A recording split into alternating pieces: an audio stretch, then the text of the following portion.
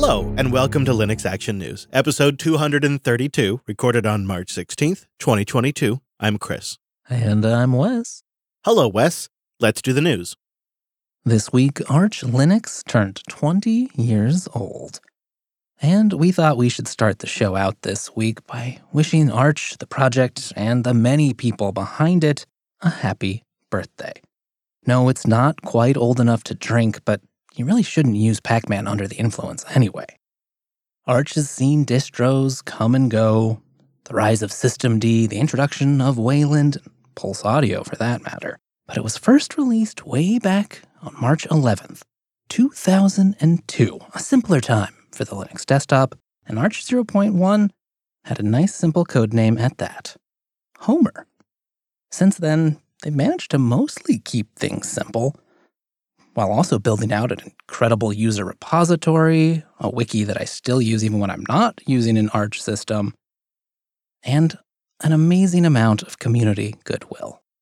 That's why, even though I get pretty excited about Fedora these days and still have some Ubuntu machines laying around, of course, Arch, I think, will always remain one of my go-to distros. And I know you've had a few mean Arch desktops over the years, Chris. Are you actually still using it, though? I have. I do. We have two boxes in the studio, a desktop machine of mine that's just been a rock since like 2017. I have just slowly upgraded Arch on that thing, and it's been totally great. And then we have it on an old server here that it's still in transition, and it's running on there in a server capacity, also quite stable. We started it as, honestly, years ago as a lark because the live audience was giving me the hardest time for not trying out Arch Linux. This is probably a decade ago. And I was like, all right, fine. You know, being a smart arse kid that I was like, fine, I'll try a chat room. I'll see what your Arch user repository is all about. And I did a week-long challenge. And we still have people that write into the show that say, hey, I started listening during the Arch challenge. And I did a total deep dive into Arch and came away extremely impressed. I went from a skeptic to a true Arch believer. I try not to tell you about it all the time, by the way, but sometimes I just can't help myself. And I still love it. It might not be like my go-to distro for like a laptop these days. That tends to be Fedora. But for custom-built systems, maybe rigs that are going to have a really specific purpose, or when I'm trying out cutting-edge hardware, I always still turn to Arch. And I think part of that is because Arch hasn't changed much for the last 20 years. I mean, it's changed technologically, and it's changed with the Linux community in that way. But I thought this was interesting in that first release there, that Homer release, the 0.1 release, really. Arch was described as this. Arch Linux is an i686 optimized Linux distribution based on ideas from Crux. And then it goes on to say in the post, a default Arch install leaves you with a solid base. From there, you can add packages to create the custom installation you're looking for. That, 20 years later, is still it just perfectly describes Arch still. And you got to give the project credit for that. That's a hard thing to really stick to over 20 years. And by just nailing that basic promise, a lot of people have come to love the distribution. So happy birthday, everybody. After what has felt like years of rumors, on March 15th, Google announced that Steam for Chrome OS is finally here. Or, well, almost here? It's a little confusing. It is. It seems maybe the right hand doesn't know what the left hand is doing in this case at Google. So we dug into this just a little bit for the show.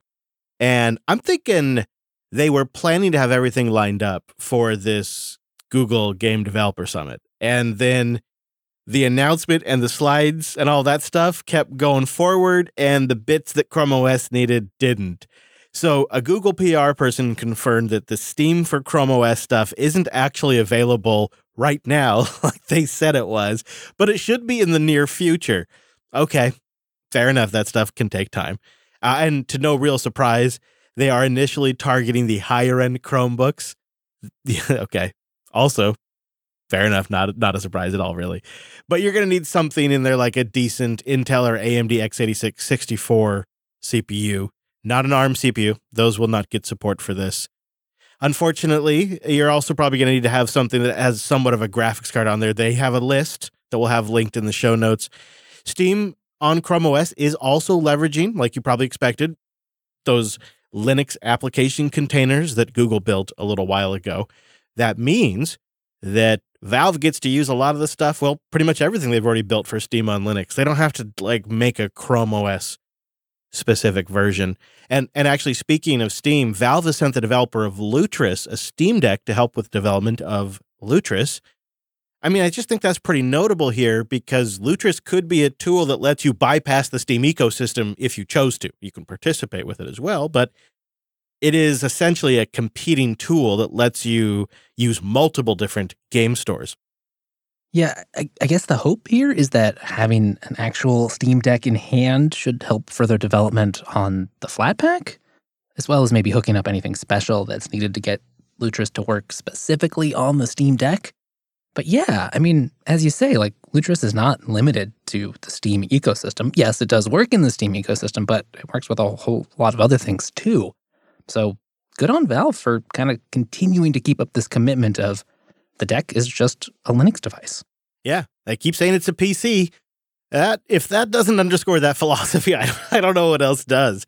And then just last bit of news on Steam. The Steam survey results for February 2022 have been clackulated. And we just have a couple of notes. Just a reminder, though, that this is kind of a notoriously unreliable metric because the total Steam user base is always growing amongst all other kinds of things. But here's the figures you're probably interested in. In February of this year, Linux had a Steam market share of 1.02%. Unfortunately, that's down a little bit from 1.06% back in January. But taking a longer-term view, things look pretty healthy year over year. Way back in February last year, if you can remember that, Steam on Linux sat at 0.81%. Although, again, as you noted there, Chris, Steam's overall market share has definitely continued to increase significantly in that time, so it's a little difficult to make complete sense of these numbers. Yeah, I think we mostly just wanted to note it today because won't that number be pretty interesting in about a year from now? Not only has the deck been sent out to people who've pre-ordered it, but likely in a year from now, hopefully, sales channels are loaded up, people have easy access to a deck. The number here could be pretty different. And that may also have the halo effect, as Apple used to call it, where perhaps people see the deck and decide, well, if I've got a deck now, maybe I also will try Linux on this machine and install Steam. We may see this number go up, perhaps in a year. The thing we don't know at this point is how's Valve going to calculate those deck numbers? Are they going to lump it in with the general Linux scene? Are they going to break it out as a distro? Or is it going to be its own category altogether? We just don't have that answer yet. Michael Larble over at Phoronix caught wind of a new Linux driver testing framework this week called Roadtest.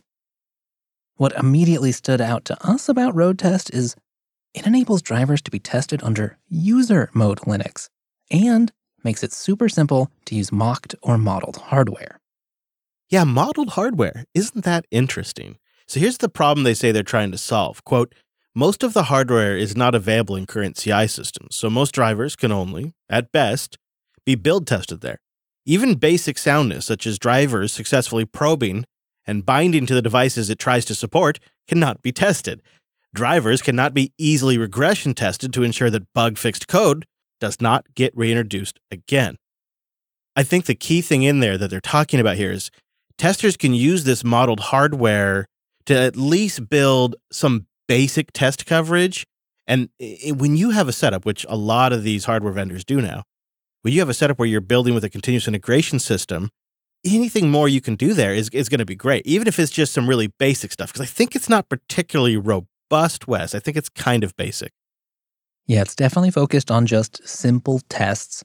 Actually, the tests and hardware models themselves are written in Python, taking advantage of Python's built-in unit test framework. So no, this isn't going to give you the full set of capabilities that real hardware has. And of course, testing on real hardware is still important. But that's really difficult in CI systems, just given the huge nature of different types of hardware and parameters and configurations that hardware can be in. All of that makes development, modification, maintenance work, reviewing patches to these drivers, all of that is way harder than it actually needs to be. So Roadtest hopes to make some of those things just a little bit easier. Linode.com/LAN. Go there to get $100 in 60-day credit on a new account, and you go there to support the show. You know, everything we've deployed in the last, 2.5 years? That's been on Linode. It's the Linux Geeks Cloud with 11 data centers around the world, and they've been hard at work for almost 19 years creating the best experience for running your applications up there on the cloud. And you know, they're rolling out this new database as a service, and they've done it right. It's a MySQL project. They worked with the project there, and they have focused on getting it just right. And they're going to expand upon it. I actually haven't had a chance to try it yet, though. It's in beta right now, but I know Linode is going to nail it. You're going to have the expertise and the pros that know how to make Linode tick. They're going to be behind that, right? They're going to have that fast infrastructure and, of course, the great uptime. So I'm planning to try it, but if you get a chance to try it, let me know what you think. In fact, go sign up and try it out yourself and send me the feedback. I'll incorporate it in a future read. Linode.com/LAN. Go get that $100 to try it. Linode has been rolling out screaming fast NVMe-based block storage recently. We use their super flexible S3-compatible object storage to power things like our Nextcloud or the back-end storage for services that are always growing. If you want to deploy a Matrix server like we have, Linode is great for that as well. Maybe you just want to use Linode for a few minutes to try something out. Or maybe you want to run your business infrastructure on there for the next 10 years. I know people that have been doing that, and I know that they've been loving it.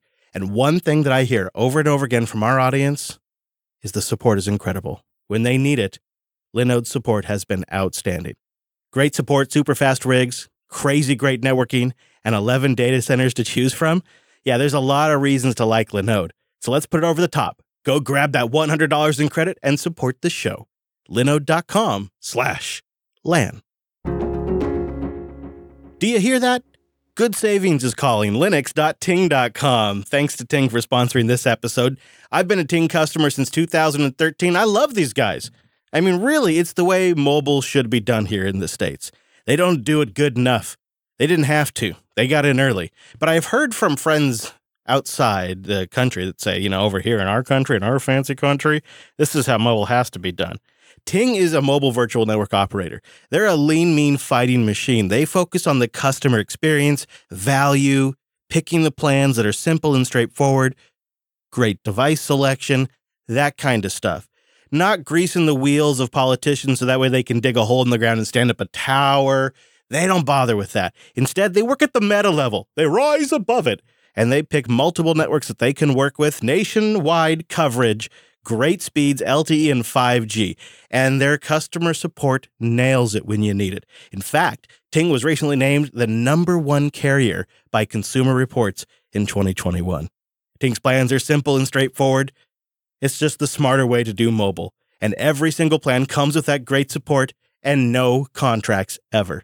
It's pretty simple to switch to Ting. Your phone's likely going to work, so go to linux.ting.com. Check your current phone, create an account, and pick a plan that's just right for you. Once everything's good to go, Ting will send you a SIM card. You're going to pop that in your phone. You'll get activated in minutes. You'll kind of feel bad for not doing this sooner.